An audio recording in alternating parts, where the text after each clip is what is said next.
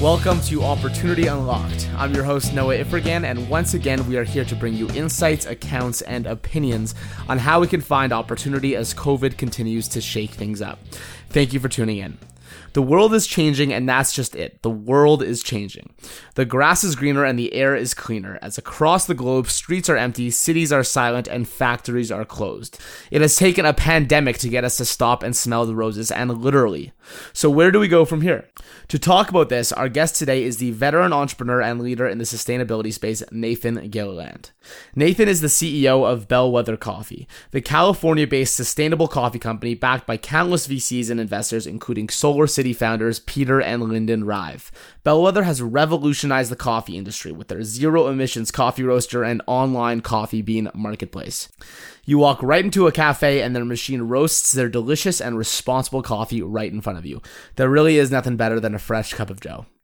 Nathan began his career as a management consultant at Bain & Company and then as executive vice president of Bain Capital for 12 years, where he led new equity investments, buyouts, and growth capital initiatives. He then moved into the sustainability space, founding the alternative energy company Harvest Power, working at Kleiner Perkins as an entrepreneur in residence, and leading General Fusion as CEO, a revolutionary company that is commercializing fusion energy. While now running Bellwether Coffee, Nathan is also on the board of Evoke Innovations Venture Fund, a leading clean tech fund based in Vancouver. Nathan and I have an awesome conversation about his story as an entrepreneur in sustainability and his perspective on COVID's impacts on the future of our environment. Let's get into it. Nathan, thank you so much for joining us on the show today. Thank you for having me, Noah. I love to be here. So you started your career out of UC Berkeley as a consultant at Bain and then moving into the executive vice president role that you were in at Bain Capital, but then shifting your career into sustainability entrepreneurship with your founding of Harvest Power, the alternative energy company that you started. So at what point did you decide you wanted to go into the sustainable tech space, and what was the reason for it? Sure. Great question. Yeah.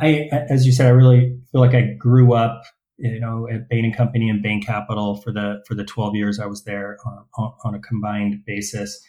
It really felt like I sort of had a good grounding, how to think about growing a business, what works, what doesn't, how to think about strategy. And I really wanted to, give a shot at doing something myself, something entrepreneurial. There's a whole lot of creativity that comes along with being able to build something. It's certainly harder in a lot of ways, but a whole lot of creativity gets thrown at it. At the same time, just have always cared a lot about social impact, whether it be the environment or others. Definitely learned a lot about both those things from my parents, and it was always something that was near and dear to my heart and to me. And so wanted to see if I could combine something that would have a real and lasting social impact with, still trying to build a business. Absolutely.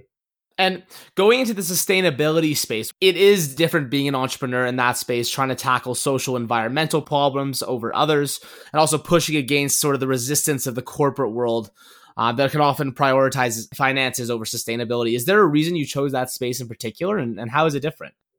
Sure. I think back when I first started down this path in 2008, I think we were still in some ways, the first chapter of businesses, being built around sustainability. And when I say the first chapter, a lot of that was still the mindset of, hey, we want to do something good for the world, but it meant sacrificing something. So your energy might be better, but it'll be more expensive. Your car might be better, but it'll be more expensive. And, and as you said, there was sort of some corporate resistance to that sort of change back then. But when you look back, it's been 12 years and we really are on chapter 2 now, which is about sustainability without sacrifices. So meaning I want something better for the world and I want it to be better. So a fresher product, I always think about Tesla when I talk about that, which is they made a product dramatically better for the world, but also just a better product. It's an amazing car. And I think that's the symbol for this chapter 2 of sustainability that we're on now, which is building businesses with both a better product and a better environmental footprint. Mm-hmm. And in that same context, let's talk about Bellwether Coffee, which you are currently the CEO of. Your main product is an in-house coffee roaster with a minimized carbon footprint. Why is this unique, and why is it important in sustainable coffee making? Sure. So yes, Bellwether Coffee, we make the only commercial electric and ventless coffee roaster that is designed for cafes and grocery stores. The key benefits of it are you can clearly roast in the store. It's a much fresher product. Great theater. It's a cool looking machine run by an iPad. And as you noted, the carbon footprint of the machine is just dramatically different, both because it's run on electricity instead of natural gas, but also because it cleans the air as it roasts. So it results in actually a 90% lower carbon footprint. And I'll just run on that for a second, which is that I think coffee, which we all drink, or most of us, it's the most consumed beverage in the US, has a surprisingly high carbon footprint. And I'll explain. So green coffee is grown in the tropics. So you can picture your coffee being grown in Brazil, for example. Green coffee meaning unroasted coffee, correct? Exactly. Yeah. Unroasted coffee that's grown on a plant, typically above 1,000 meters, and very often on small farms all around the world.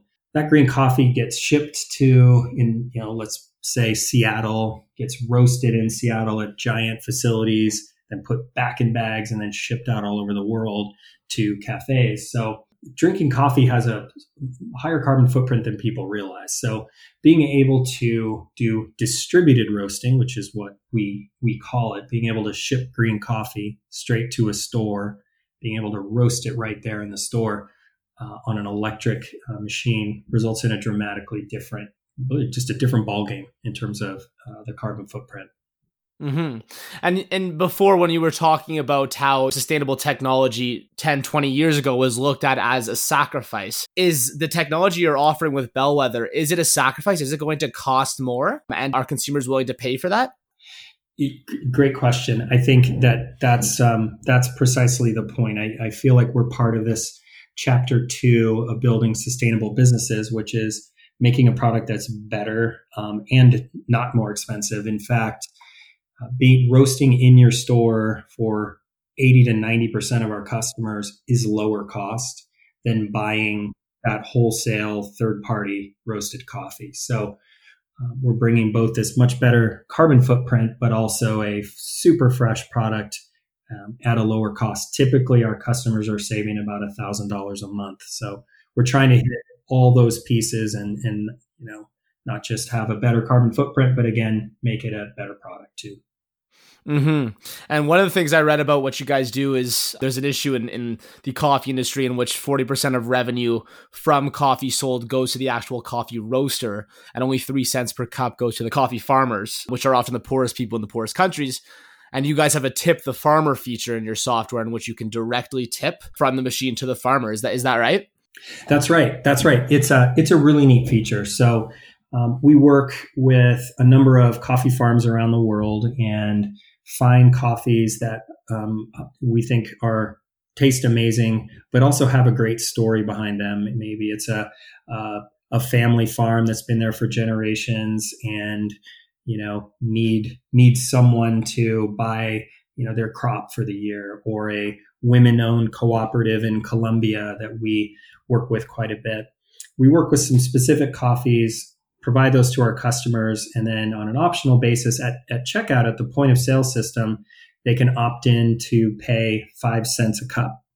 And that might not sound like much because it isn't for a $4 latte, but to a farmer who's making 3 cents a cup typically in revenue, you're talking about doubling their revenue, and it's the difference between sort of just getting by and being sustainable, right? Having a sustainable business for their family. So yeah, it's a feature that our customers get really excited about. I would also add that it really helps educate our customers and end consumers about where coffee is really from, that there's people on the other side of that how coffee is grown and where it's grown. So there's sort of creating that financial connection really, brings us all together. Mm-hmm. I'm a huge coffee fan myself. I think that's an awesome feature. I think that, the emphasis on responsibility in the industry that you're working in, I think is really awesome and exemplified by that. So awesome for Bellwether Coffee in that sense. So I've seen in the news that Bellwether, because of COVID, has been playing both defense, of course, to the situation, but also offense. Can you talk a little bit about what you guys have been doing? Absolutely. You hit the nail on the head there. I think when the pandemic started to play itself out, I think there's a natural reaction for everyone, including us, for the first couple of weeks of, this feeling of like, hey, we just need to survive. Let's climb into a bunker and hopefully everything's going to get better. The reality is this is going to go on a long time, right? So we all have to learn how to do business differently, how to grow a business in this environment, which is going to be with us a long time. And fundamentally, I think business is going to be different forever. So we've really shifted, really since late March into, as you said, going on offense. Give you some examples. So internally, it's not just about sort of making things as good as they were before, but really trying to focus on the parts of the business that you were worried about and switching them from challenges to big opportunities. So specifically, like internally, it's allowed us to define our employees' roles and responsibilities much more clearly, because we all need to really have specific and clear tasks in front of us, given we're all working remotely. Secondly, around communication and how to do communication differently and better. On the external side, it's a new world of sales, and we sell, as you described, sort of green coffee and coffee roasters to folks in the US and Canada. The way to sell is different, right? You can't show up at a cafe anymore. So how do we do that? It's about better digital assets. It's about quick Zoom calls, quick video calls, and really enabling them to think about how to bring their business online, how they could sell more coffee in grocery, and really just rethinking the sales process that I know not just us, but millions of companies are thinking through the same thing. Gotcha. I think those are really awesome. And selling in this environment is, I can imagine, a struggle, especially in the retail space. But it seems like you guys are doing a good job of adapting here. So to shift a little bit of our discussion here to sustainability and the environment, there's a lot of talk right now about how the environment has been impacted by the coronavirus. One example being air pollution dramatically dropping in coronavirus hotspots. But there's a ton of things going on in the world right now. How can this reduced carbon footprint be an opportunity for society? Yeah, I think you're exactly right that when people think about the environment, it tends to be so abstract, right? Especially when you think about climate change or CO2 emissions. CO2 is something you can't see or smell, so it's really hard to connect with it. What the pandemic has helped create is people can look up at the sky and say, wow, like where I live in the San Francisco Bay Area, it's quiet and the sky is bluer than I've seen it, and you can see for many miles, which is different. And I think it's really woken people up to our own impact and our own relationship to the environment. Like it's sounding sort of dramatic, but we can see the stars now in urban locations in the Bay Area when we really couldn't see them even 6 months ago. So I think that's dawned on people that our relationship to the environment and the tangible and specific things that we do that impact it. So I'm actually thinking this is maybe a transformational moment around the environment, and pretty excited about it. And I certainly hope and think that our business model fits well into that, because it allows our customers to have lower costs, but also, again, this dramatically lower carbon footprint. Mm-hmm. In terms of this being a wake-up call, specifically for corporate sustainability initiatives, for example, do you expect this to really be a wake-up call and them to actually start shifting and realize the possibilities of reducing their carbon footprint? Or should we be worried, and expect them to potentially ditch their social responsibility and prioritizing their suffering finances? It's a great question. And obviously only time will tell.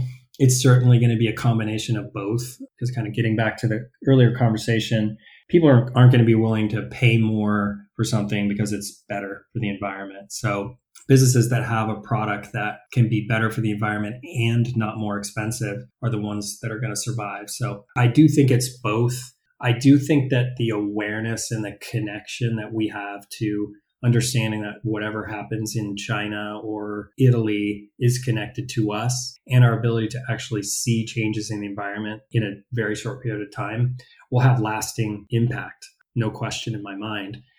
But you're absolutely right.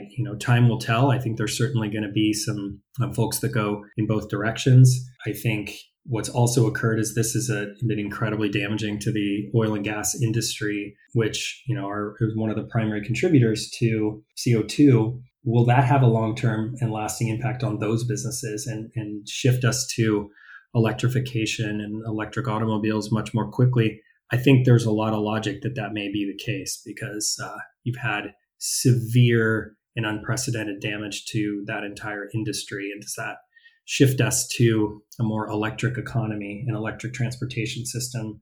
I think it probably does. And talking about that shift, you're on the board of the clean tech venture fund Evoke Innovations, if I'm pronouncing that correctly. In many cases, COVID is accelerating the trend towards technology adoption. Has this been the same for the clean tech companies in Evoke's portfolio? Great question. Given it's all played out in 60 days, it's still a little early. I think the fact that the environment and our interconnectedness has become front and center by and large, we've invested in about 15 companies. 12 or 13 of them, I would suggest, are doing better in this environment, both as folks think about how to find renewable sources of energy. To a number of our investments are in remote sensing and machine learning across multiple industries, even oil and gas. And this concept of working remotely and less travel plays really well into remote sensing of methane emissions or how to monitor pipelines remotely. So far, I'd say it's playing into the hands of our investments, but time will tell for sure. It's still uncharted territory. Mm-hmm. Well, that's awesome to hear that your investments, 12 or 13 out of 15 is quite a good hit rate, especially considering what's happening in the economy right now. So happy for Evoke Innovations. So with all the change going on in the world right now, there are a lot of shifts in consumer behavior. Some of that can be good for the environment, and some of that can be bad for the environment. So actually, just on the previous episode of Opportunity Unlocked, I spoke with an entrepreneur who was saying that right now he's seeing a big shift towards direct-to-consumer distribution through e-commerce, which actually could have a potentially quite negative impact on the environment because of all the packaging and the excess of packaging that is used in that kind of delivery system. What market trends do you see that could be good or could be bad? And what are you worried about or excited for in that sense? Great point. You're right. When we have everything shipped to our home, there does seem to be excess packaging, and it seems a bit unavoidable. On the other side of that, though, the logistics system is complicated in that, if you are having a good just shipped from one place to a warehouse to you, that's a much shorter supply chain than to multiple warehouses, then to a retail location, you driving to the retail location and picking it up. So it's a complicated answer. I do think you're probably right, unfortunately, that until we have more affordable and environmentally friendly packaging, I think it's unavoidable to see that impact. I think you're spot on. Mm-hmm. And do you see potentially any other areas that we should look forward to in terms of the environmental impact being reduced or that we should be worried about? It's a good question. Mostly what I can think about are benefits. I think we're all going to be traveling quite a bit less for the foreseeable future, hopefully not forever. Carbon footprint of all modes of transportation is pretty high. I think that's clearly a benefit. In any kind of economic slowdown, consumption drops pretty significantly. So I think that'll have a positive impact on the environment, not so much on our economy. On other areas that are challenging, I think you hit the main one, which is mass custom shipping to 150 million households. You have to think that's going to create some challenges on the packaging front. So as an entrepreneur and a longtime executive, you've mentioned to me that you've been having lots of conversations with people about rethinking exactly our perspective on the economy, finding new opportunities here. What have those conversations been for you, and what opportunities are you seeing really here, both, entrepreneurially in our personal lives? Yeah, when you ask that question, the first thing that comes to mind are things more on like the personal front. So I'll start with those. I found myself doing a lot more family walks, for example. I have 3 children. I feel closer to them than I ever have. So we're spending a lot of time together. I've been doing Zoom calls with my high school friends, and it's been a long time since we've all gotten together. And so the concept of a number of folks feel a bit isolated, which I understand. I think we've tried to turn that on its head and feel probably more connected to our friends and family than we ever have. That's sort of the first thing that comes to mind. From a business standpoint, I think it's the same concept, which is whether it be your customers or prospects or suppliers to you, I think it's an opportunity to build closer relationships to them. We're all sort of battling we're all in the same war, right? And it provides some common ground for all of us to converse and understand one another a whole lot better. And, ultimately companies are successful through deeper relationships, right? Deeper relationships with their customers, understanding their needs better, understanding why someone wants to buy or not buy your product. And I think this creates an opportunity, ironically, to do that better than we ever have, because we're forced to slow down and